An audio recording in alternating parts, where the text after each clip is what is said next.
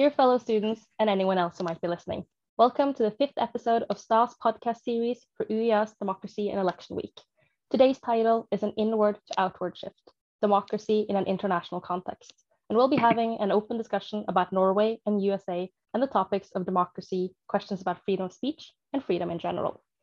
My name is Marie Nørvåg, and I'll be moderating today's podcast. I'm a bachelor student in political science here at UiA, and I'm currently writing my BA thesis. I'm actually handing it in tomorrow, so I hope my advisor forgives my priority for being here today.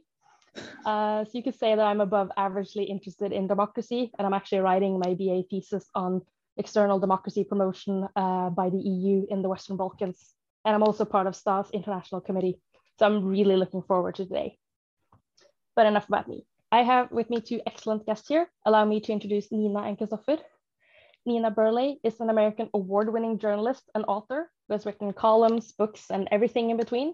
She's covered subjects ranging from Trump to women's rights and has recently released a new book of essays on the COVID-19 pandemic that is coming out this May.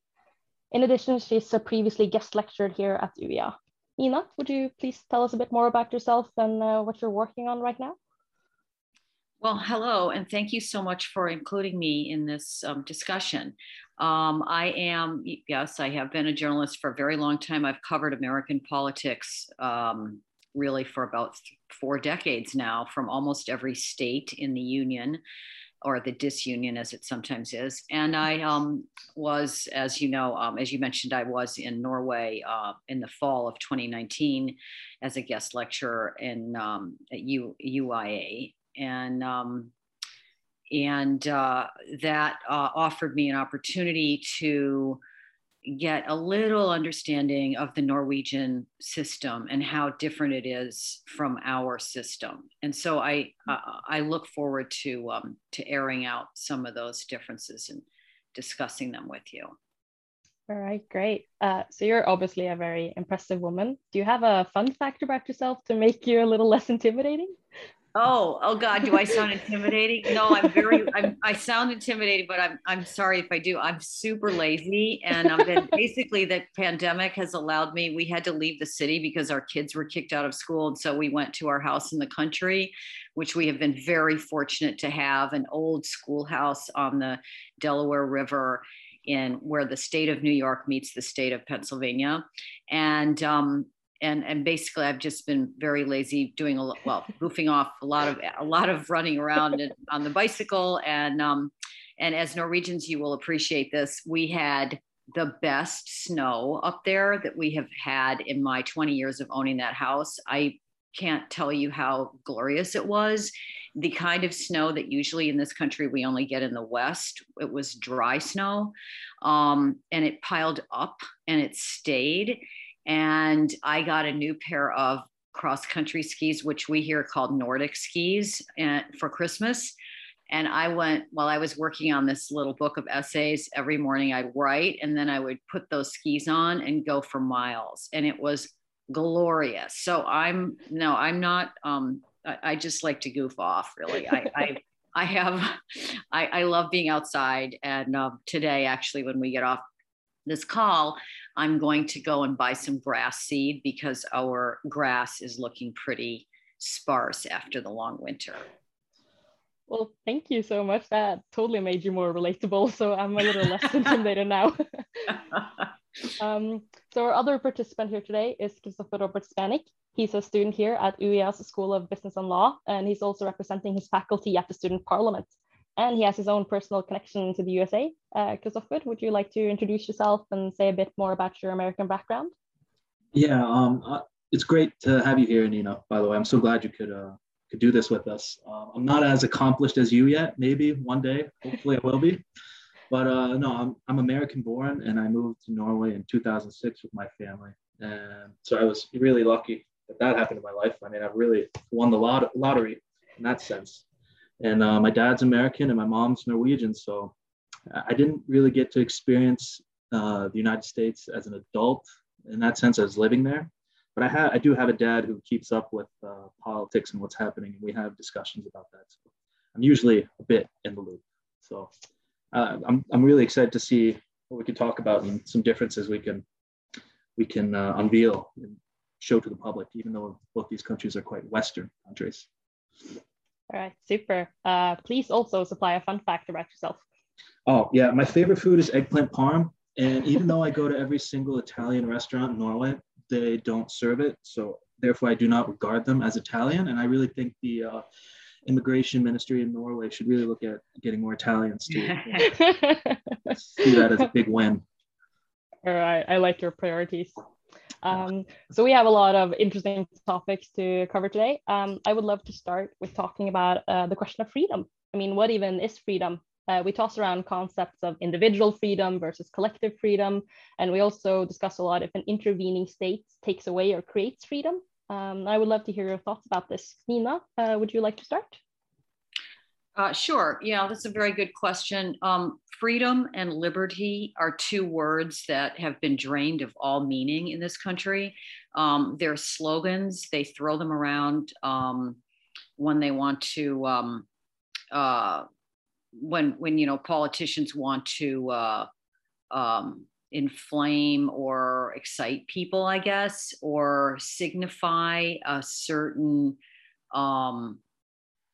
political side, I guess. So, let's say, for example, there's a university in the South called Liberty University, and it is a white evangelical Christian institution. Nothing wrong with that. Started by, I think it was Jerry Falwell. They started this university, and its name, but does not actually promote individual liberty. On the contrary, it is their main concern is patrolling people's personal moral, I'm putting that in quotes, behavior. So gay LGBTQ issues are, they're not, they certainly don't have gay rights on that campus. And for years, they actually forbade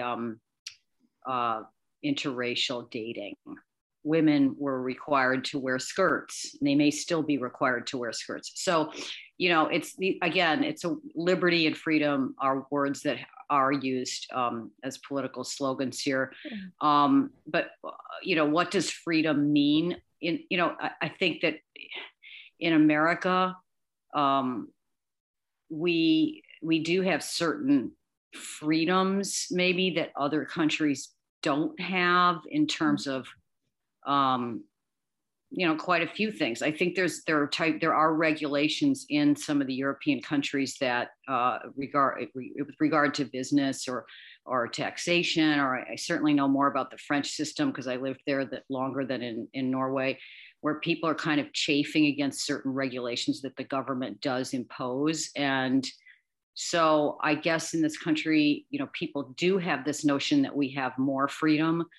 But in my opinion, whatever freedoms we do have are often balanced out against the restrictions of this system that has led to such enormous wealth inequality that there are many, many, many, many millions of people who are just restricted in terms of their life choices because they can't afford healthcare and education.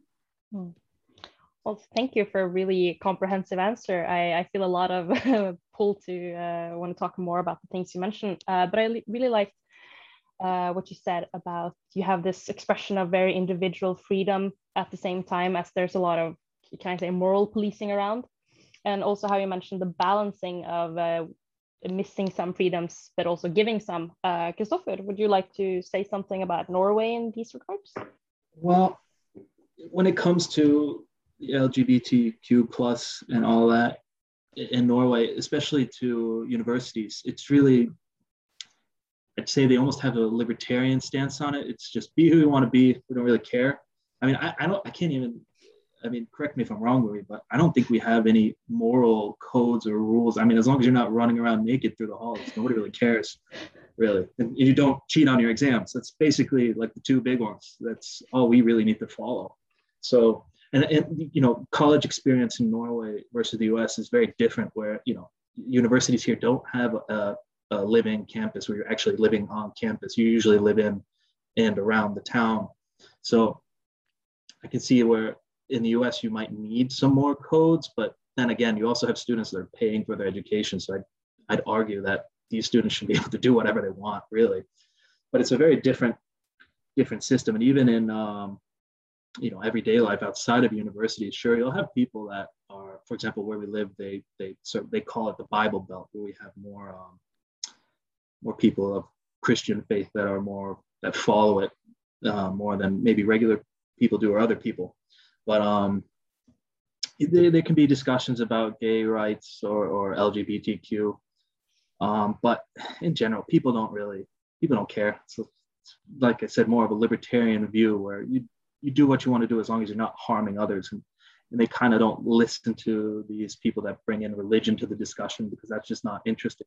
But the one thing that I believe has been a conversation here is actually artificial insemination and helping gay couples have kids, where a lot of them have had to go to, for example, Denmark to get that help, and it's not covered by the government here. So although everybody here has universal free healthcare for things like artificial insemination, if you're a gay couple, I do believe you don't get those same rights as, for example, couples that are straight.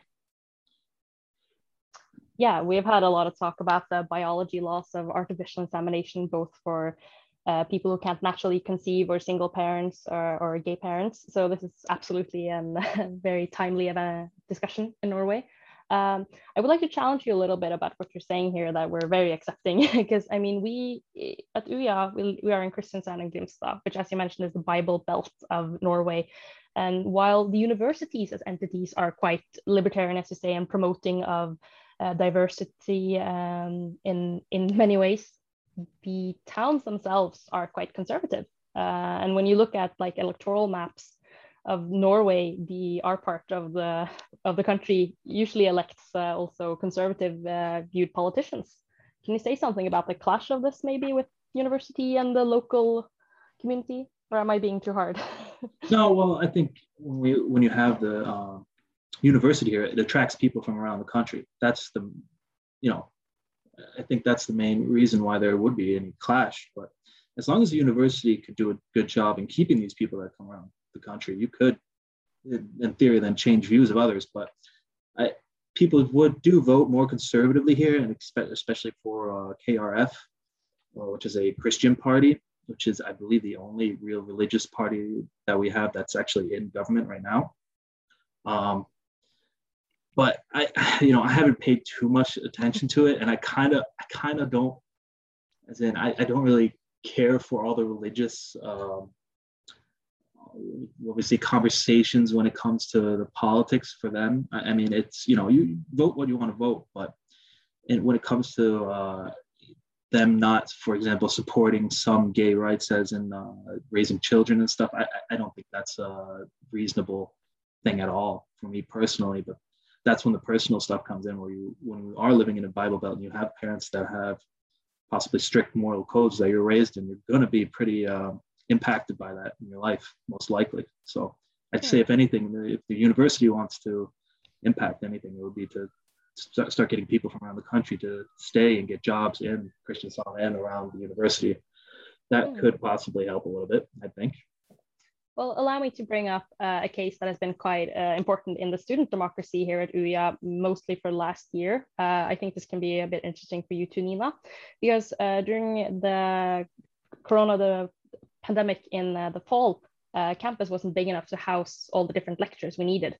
So UiA went and rented a city, and they also rented a large conference hall that is owned by one of the religious affiliations here in Kristiansand, which has brought a lot of controversy, especially in the student democracy, that they were very opposed to having any education or having lectures in a religious affiliated venue. I don't know, is this something that's normal that you would say would happen in the US, Nina, or something like that? Well, there's a strict separation of church and state in this country, supposedly. It's been crossed. I mean, the last administration was holding Bible study meetings for cabinet members inside the White House, which the founders of this country would have been rolling over in their graves over. But as far as like large venues go, I obviously, the government is not in the business of interacting using church, buildings, but I don't think that there would be a big uproar if there was a contingent situation. It's a situation like, where you needed to have space. I don't think people would say, no, don't use that space because it's a religious space, as long as that space wasn't being, that you weren't following certain, making people pray before they walked in or something. I mean, it really is more of an issue for the religious people, I think, is whether they wanted to give their space over to a secular endeavor. I remember when there was a big hurricane down in Texas a few years ago, we have these things here called mega churches where you can fill like 10,000 people into one giant building. And there's one of those in Texas run by a very famous pastor. And there was a rising water situation and people were going to, they needed a dry place to go. And this place was dry. It was high and dry. And, the government or, people who were first responders started saying, maybe you could open the doors to that place for people to come and shelter for a few days. And he refused. And that actually got him into a lot of trouble. I mean, reputational trouble. He didn't have to do it, but I mean, it was just such an un-Christian thing to do. And he blamed, I don't know, he said, well, it was going to get wet or something. Of course it wasn't. Who knows what the choice was, but he really did damage to his reputation. So long answer to your question. I don't think people here would go, but I could see that on college campuses, if you had a super right-wing church nearby and the university said, we're going to tell you to go in there and listen to a lecture, I could see students in this country protesting that, especially if it was one of the churches that's openly anti-LGBTQ, like these evangelical churches are. Yes, that was part of the case for UIA's situation as well, and there was a lot about it in the media, and the student movement really took it quite far, and it was very cool to see how it engaged people to talk about this. I'm going to try to move us a little bit along. Earlier, Nina, you mentioned the whole balancing of taking away some freedoms and giving some others. And I would like to talk about the intervening state and perhaps Norway's most beloved law, the Friluftslivloven. It's directly translated to the outdoor life law, and it's our right to nature. So this was adopted in 1957, and it includes rights of public access and the right of way and right of limited residency in the Norwegian nature. And these rights under the right to nature, they overrule private property rights. This is something I understand is quite unthinkable to the regular American. Kristoffer, can you tell us a little bit about this? Yeah, I learned about that when I lived there. And of course, I got into the Norwegian hiking style. I walked longer than I ever thought I could. And I brought that back with me here. I think it's incredibly healthy and fantastic lifestyle, fantastic habit to have. And yeah, it is absolutely unheard of here that you would tromp through somebody else's land. Well, I shouldn't say it's not, it's absolutely unheard of. I mean, on every morning, I take my dog over to a farm right across the road because it's an open space for acres and acres and the dog can run in it. We know the owner. We've used it for 20 years. They don't care. But that said, you can't just do that. If people could put up private property signs in the woods, and where we are, there are lots of those signs. And, sometimes you get on a walking trail and you're or a dirt road, and you'll see you're walking into some private property and you have to make a decision about it. Well, it's, it's these signs will say you're trespassing. You technically are trespassing. If there's nobody out there, it doesn't make a difference. Most of the time, you're not, technically those are, you're trespassing. They could go to court. They can take you to court for walking on their land. And we're a well-armed country. So you have people, I remember last year we were hiking in this area that we'd been out in all summer, and somebody, if they have logging roads, I don't know if logging roads that you can just walk on, and they're not, and somebody who lived across the road ran up to us and said, don't go back there. That this is not the time of year where you want to be back there because they're shooting. Mm. So we basically follow the rules of that. And, it's unfortunate that you can't walk anywhere in this beautiful, there's a lot more land out west where this is more of an issue. The federal government takes and owns a lot of stretches of land, and some of those lands are public parks, so you can walk anywhere in those public parks, and I'm talking many, many, many, many hundreds of millions of square miles are open. But here on the East Coast, it's not like Norway, and there's a lot of no-go areas. Yes. Yeah. Kristoffer, what is your view on this, having some of the culture from both countries? Well, I think it would be crazy for me if I lived in like Texas and I walked around somebody's ranch without asking permission. But I think I'd get quite a scare, to be honest. It depends on the person, but they have something called a castle law there. Fact check me on this, but they have a castle law that's quite interesting, which basically says your property is your own castle. So it's a very interesting law. But here in Norway, I see even just my friends here.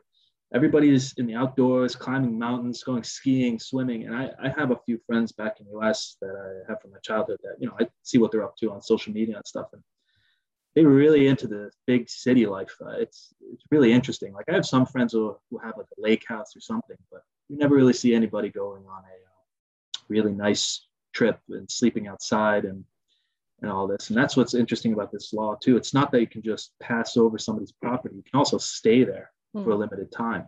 So for example, if you're camping in the woods and it's somebody's private property, as long as you leave, when you leave, it looked like it's not disturbed, as in you can have a fire, but as long as you decontaminate, there's no issue for you being there. There's no, like a private property owner they don't have the law in their hands to prosecute you for anything or sue you or anything like that. So it really gives it's a really special law for Norwegians that sometimes I don't think they think about too often until possibly, like, for example, they live in the US where they want to go for a walk or experience nature like they did when they were home. And then all of a sudden they have somebody screaming at them, get off my property, to trespassing. I think that could be a total culture shock for some Norwegians. Definitely. So I view this friluftslivloven is sort of like a paradox for me, because this is a very intervening law, but it sort of gives more freedoms by the way it's worded. Kristoffer, can you tell us some more about like other ways Norway has an intervening states and intervening laws, but it sort of gives us more freedom? Ooh. Well, I don't know about more freedom, but I would say in a criminal sense, where to stop criminal activity, they have laws there that I think Americans would say are infringing on their rights for privacy. For example, like you have your tax statements and tax returns. Everything's public here. You can go online and I can look up Marie and see her tax returns and tax statements, how much she made, if she has any debt or whatnot. She'll get a message that I looked at it, but I can still look at it freely. And that goes for businesses and all political parties. I saw you want to talk about some dark money in politics, Nina. That's a very interesting subject too, where, if you spin that back on Norway here, you can go on to government websites here that basically, that's called Party Financing Norway. And you can look up every party in Norway that has that has money over 12,000 kroners or more in donations a year. And they'll be posted on who gave the money, what time, how much. And you can even request the internal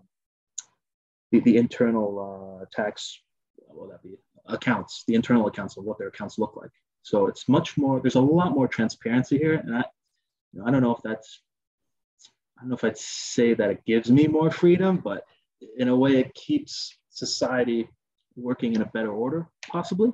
Less, would be way less, for example, corruption in politics or in businesses in the US if you did it like that, in my opinion. I don't know, Nina, what do you think?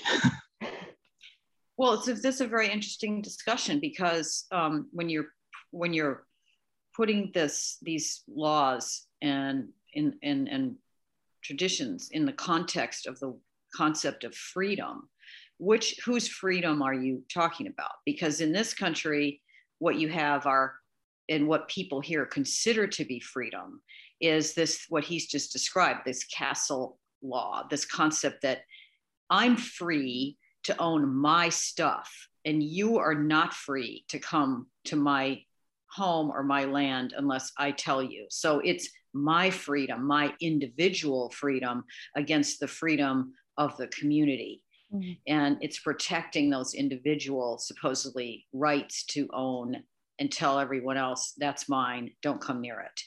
And with respect to the transparency issue, again, it's like, it's a community, that's a community freedom. It's, as a journalist, I hail that, I support that. Yes, more of that, because that's the freedom of the community to understand what's going on and to remain, as you say, corruption free. That is the way to stop corruption. And then you would have people in this country saying, no, you're infringing on my rights to give millions of dollars to this person that I think is going to make a great president or congressman, and without me having to tell you that I did it. That's my freedom. My freedom is to spend my money the way I want to without anybody knowing where I'm putting it. And so it's a definition, again, it goes back to, you asked me what freedom was. It's been drained of all it's drained of meaning, and or its meaning is in its meaning is in it's in dispute. It's not, the meaning of it is not agreed upon at all in this country. Thank you so much. There's so many exciting things I want to talk about. Whenever you guys say a sentence, I'm like, oh, I want to talk more about this. I want to talk more about this. But I would love for us to have a little chat about freedom of speech. This is, we are in a time of so-called cancer culture. And I mean, there's nothing new about boycotts or about political correctness. But this name of cancer culture and the way social media has developed has sort of given the entire, what can I say, movement new life. And I would love to hear your thoughts about cancel culture, and especially like like you were saying, Nina, that my right to say this is the same as my right not to be criticized for what I'm saying. So is the cancel culture, is it taking away freedom from individuals? Is it empowering others, giving them freedom? I would love your thoughts on this, Nina. Well, I mean, as a journalist and somebody who started out in the business writing my thesis on the first sort of English language explication of freedom of speech by John Milton, it's called Areopagitica. It's a document that really laid out why we should be able to publish anything we want. And his argument was essentially, in the marketplace of ideas, truth, if something is true, it needs to be stated, and then it should be tested against all other ideas, so that it will rise above these ideas. If it's true, it will sally forth, is word to use, and triumph. If something is true, it will triumph. And that it should be able to withstand other sort of claims and statements. So that's a long time ago. That was the 17th century. Now we have social media. We have, people. Well, cancel culture to me is like the swarming online of people. These attacks that come from either the right or the left on people who step out of line. It's more used now, of course, with the progressive left because of the the tone policing that's been going on on the left in terms of, toe the line, don't deviate from, issues that have to do with the, say, transgender activism or Black Lives Matter and the cops, don't dare to question or to mention, for example, in the Black Lives Matter conversation, there are lots of white people killed by cops all the time. And it's just that the percentage of Blacks is higher if you count, but they're shooting white people daily.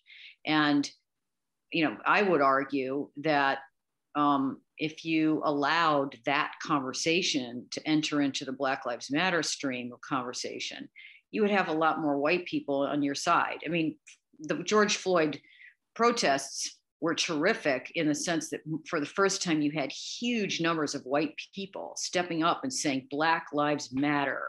That is important. And that is a terrific step forward in this country that's so riven with race relation problems. But the tone policing, especially in literature, like YA novels now, they have to have sensitivity readers, issues relating to women and the Me Too stuff and sexual harassment.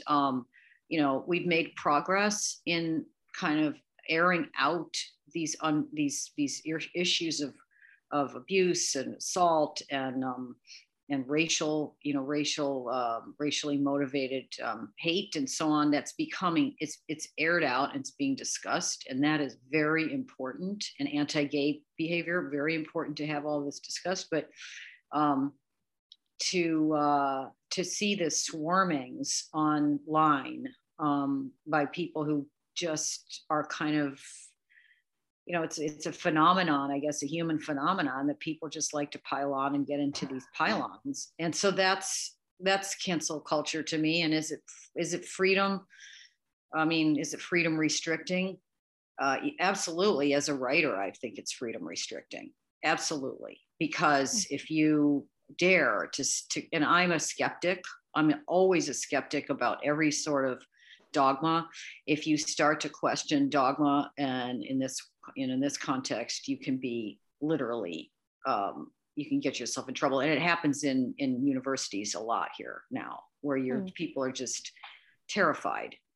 And I think that's not a good thing. But I also think it's a phase, and I think it will go away. I think this is all part of like the rubber band of political polls and this, in this country and I think everywhere. Like you have these people, you swing to one extreme and then people are like, oh no, that's ridiculous. Let's get back to the middle.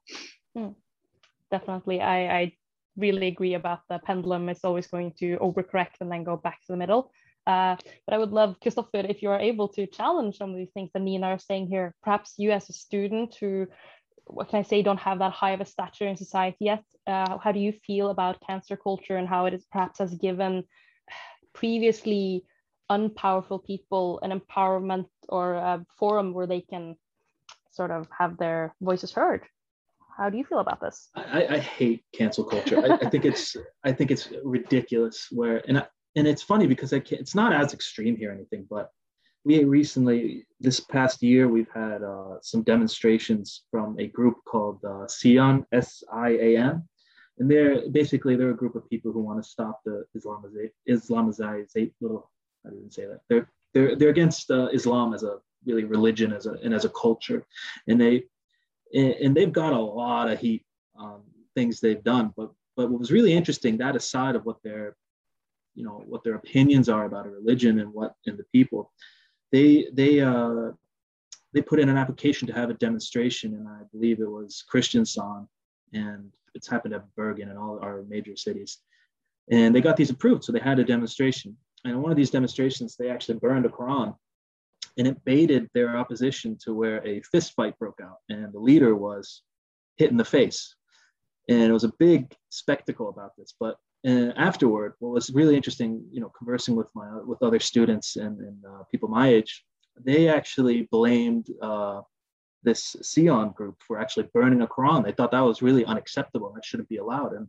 And from that, I kind of concluded that Norwegians don't necessarily appreciate their freedom of speech and that goes under symbolics of freedom of speech too, where burning a Quran, for example, that they really didn't think that was okay. I was quite shocked by that, because if you go to France and you said that, people would look at you like, are you crazy?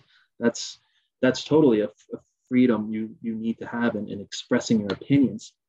So I think this, as Nina said, I think this whole cancel culture, I hope that's a phase. I would do poorly in a world with cancel culture. I think I'd go live in my cabin for the rest of my life and lock myself indoors. Okay, but can I just say one thing? I was actually there watching that happen. Oh, really? I couldn't believe it. My house was in the, like 2 blocks away from that Central Square where I was living. I was on Gildan Gloves. I can't even still pronounce it. My Norwegian friends used to laugh.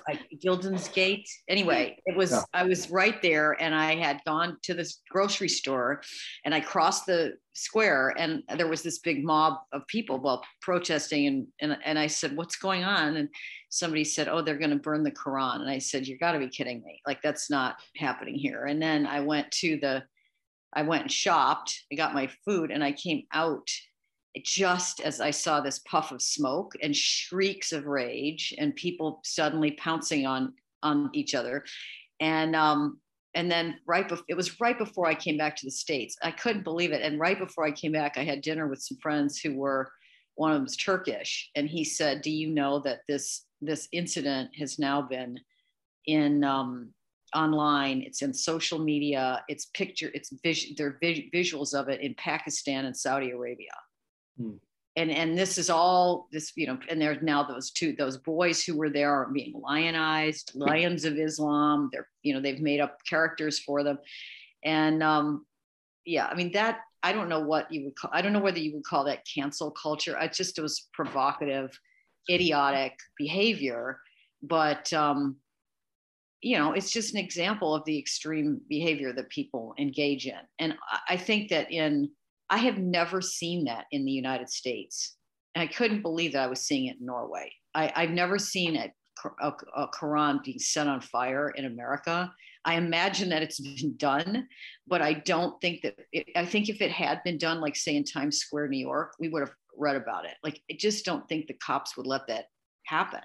Maybe, I don't know. So that's a freedom issue that maybe you have more freedom. I don't know.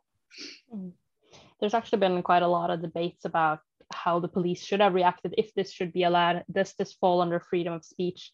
And also that a lot of people, they use freedom of speech as a way that I don't have to be accountable. And I think we all realize here that those aren't the same things. You're free to say most of what you want, but you're then also accountable for the things you say. But I think it's really exciting to hear about your different perspectives here, and especially since the US has a longer history of racial tensions and ethnic tensions. Yet here in Norway, this is where we're burning the Quran, because we are able to deal with different ethnicities integrating and different religions meeting. This is a really, really interesting topic, but we have a lot of others I really want us to cover.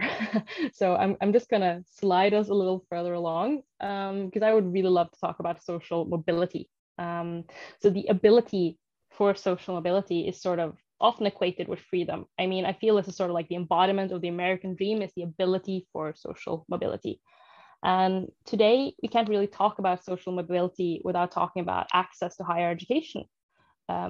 The ability to go to a university or a college with, for example, the student debt system, or costs of actually applying to college, or admission based on a motivational essay or straight grade point average. You have private schools and you have public schools, and you have elite schools like the Ivy Leagues. How do all of these things affect the freedom of social mobility today? Kristoffer, would you like to start? Well, here at least, I remember my dad, he freaked out on me when I was done in the Army and I had sent in my university application. He said, what are you writing your essay about? And I'm like, what are you talking about? And he freaked out when I said I sent an application without an essay. And I had to show him how the Norwegian system works. And that's basically, you just go online and I press University in Ogdo and I want to go to the business school, and I hit send. And then they check my grades, and that's it. Nothing else. I don't check any boxes if I'm white, black, Hispanic, or anything else. That's all you have to do. And then, sure, if your grades are good enough, then you get in. There's really nothing else. And then everybody is eligible for student loans here that are really, you get really good loans here. And it's about 8,000 kroners a month, so about $1,000 a month. And as long as you don't make too much money, everybody's eligible for those. And that's a really good system we have here, where there's no, it doesn't cost any money to actually go to school. I think we pay 50 kroners or something in a tuition fee per semester. That's about it. That's a couple of bucks. So other than that, it's really open. The only thing that students actually have a problem with when it comes to social mobility and actually being a student is housing costs. If you go to Oslo and you study in Oslo, your housing costs are going to be through the roof. You're paying $1,000 a month sometimes. So you actually have to get a second job.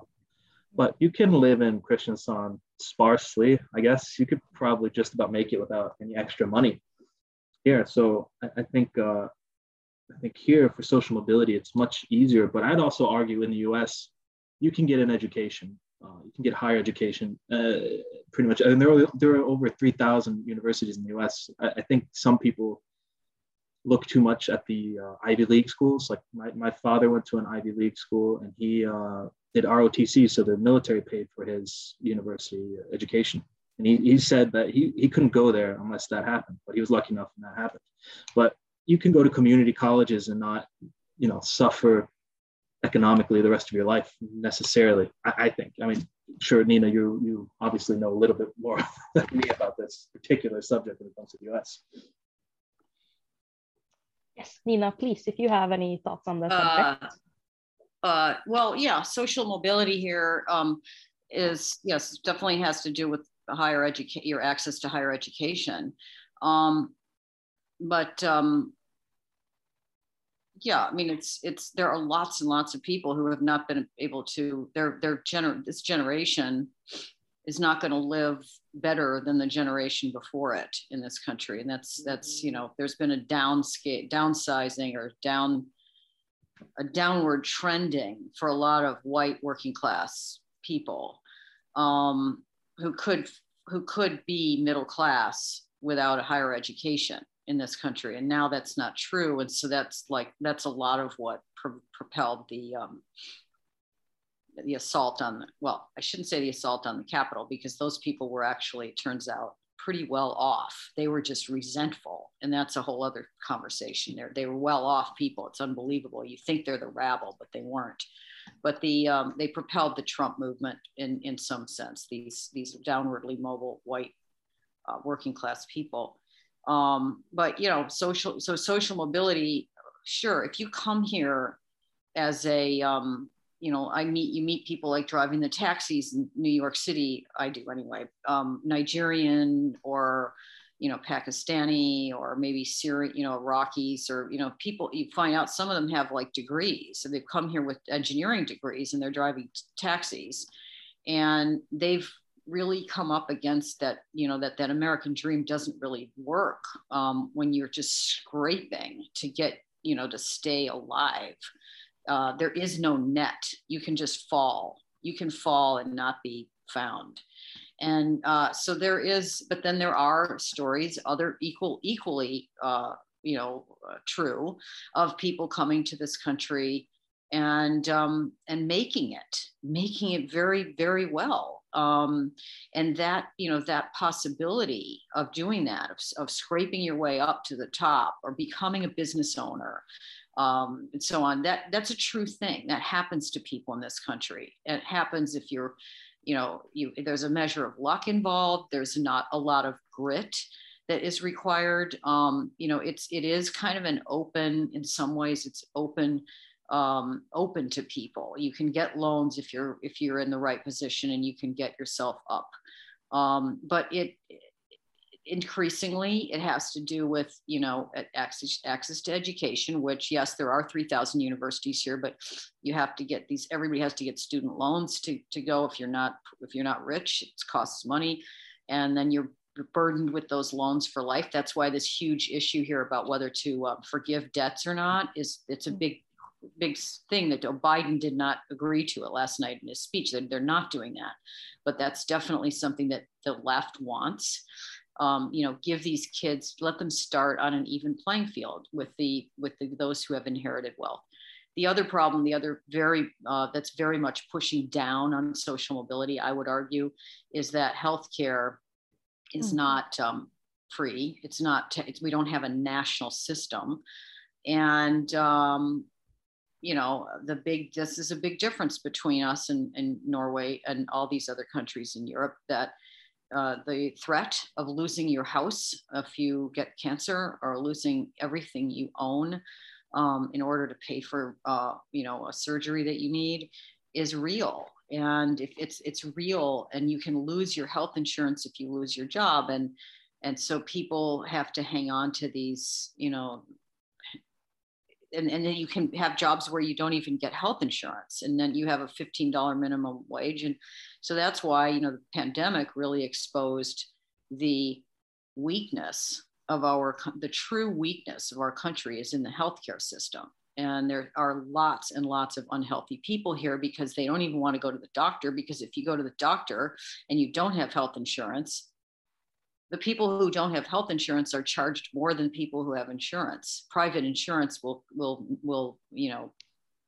bargain with the hospitals. And if you're an individual, you have no power to bargain, and you will get these monster-sized bills for like a blood test. So people don't go to the doctor, and therefore you have people with many, many pre-existing conditions. And that's what COVID killed people, literally died because they were not healthy. They didn't have and I'm not saying that it only killed people who were, had underlying conditions, but it definitely attacked more. So I'm getting off the topic, I guess, but yes, we are not we're not the ideal socially mobile society, but I think in some ways we are more socially mobile than the European countries. And I noticed that when I've lived in Italy, I've lived in France, and I've lived in Norway. And I met people in all those countries who felt restrained or constrained by regulations and rules that prevented them from doing what they wanted to do in terms of employment. I actually think it's quite good that you started talking about healthcare, because I see time is running out, but if we have the time, I would love for us to talk just a little bit about the pandemic and about healthcare, and about how maybe the rules and regulations of Norway have allowed us to have a different pandemic response, and especially the healthcare response. Kristoffer, I know that you wanted to talk a little bit about the hijacking of the response on the pandemic and vaccinations. Can you say something in this regard? Well, in general, I think in order to see what the aftermath of this whole pandemic situation will be, for example, the Norwegians have done it totally different than the Swedish. The Swedish have pretty much had their doors open. They haven't really had lockdowns or anything that I know of. We can fact check that, but in general, they've come under a lot of fire in Norwegian media because the Swedes have kept their doors open pretty much, and while the Norwegians have done the exact opposite. And some of that is interesting because, in general, Norwegians trust their government, like, in my opinion, too much. I still have some skeptical at some things. But what's interesting is some of these lockdowns, and I talked to some students, and they're like, well, you know what, I don't agree with this. This is quite ridiculous. Or, students lose their jobs. We don't, for example, get any support if we lose our job. We only have that stipend to live off of that we get from the government, from our student loans.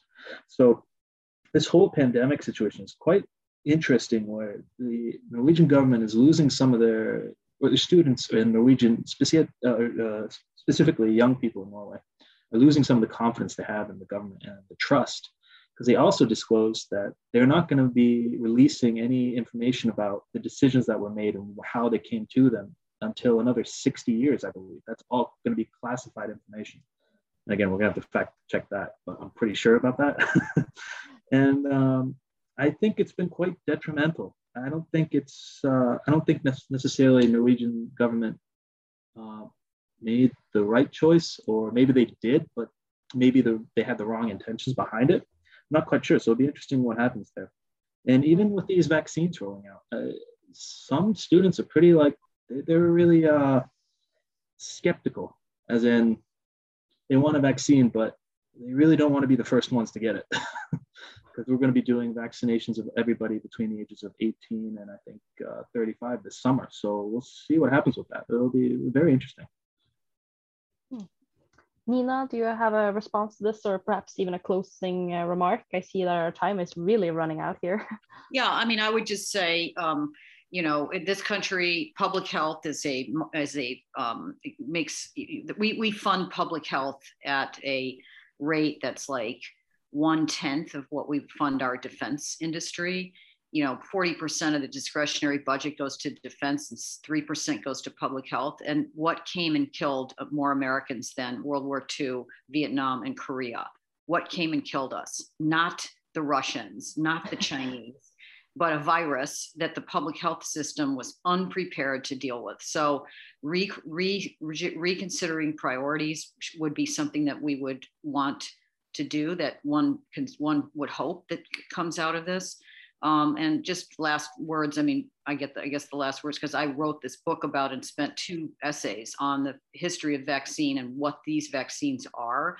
And I would urge your student body to not doubt them. They are absolute medical milestones. The fact that the medical industry or medical science was able to create this vaccine in 11 months. And this is a species-wide event. Every person in the world is going to need to have this, because what's happening in India just means this is going to go on and on forever, because every time the virus gets into a human body, it is evolving, it's living in the cells, and it's becoming something different.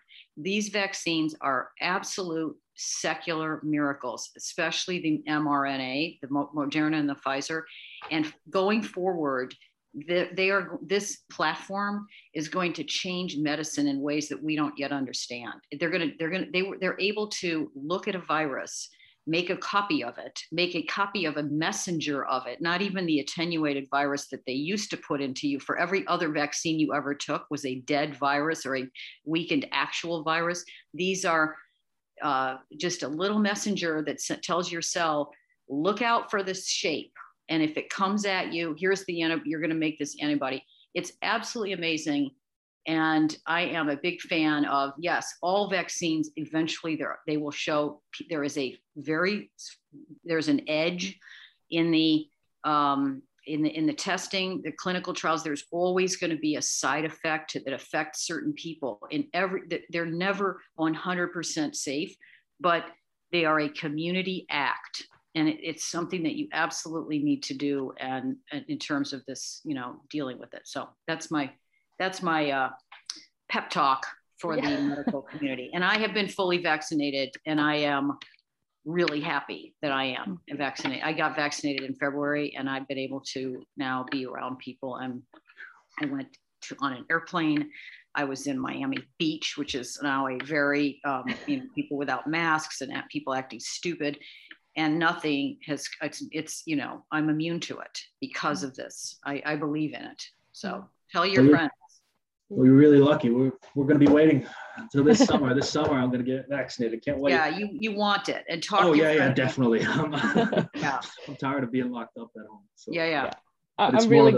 It's more the trust in the government that it's just been. It's absolutely trust. And, you know, it's interesting that we didn't get into the trust thing, but the Norwegians trust. The basis of democracy is trust in your fellow citizens and in your government. And I think the Norwegians had a lot more trust in each other and in their government. And we don't have that. And of course, we've had politicians who have provoked, who will be remaining nameless because we don't say his name anymore, but who provoke that distrust and profit by it. And that's really the basis of democracy. You have to have trust in your fellow man, that your fellow citizens, that if your government, if they win, that you're not going to be devastated, that you have to trust that you can live with their decisions.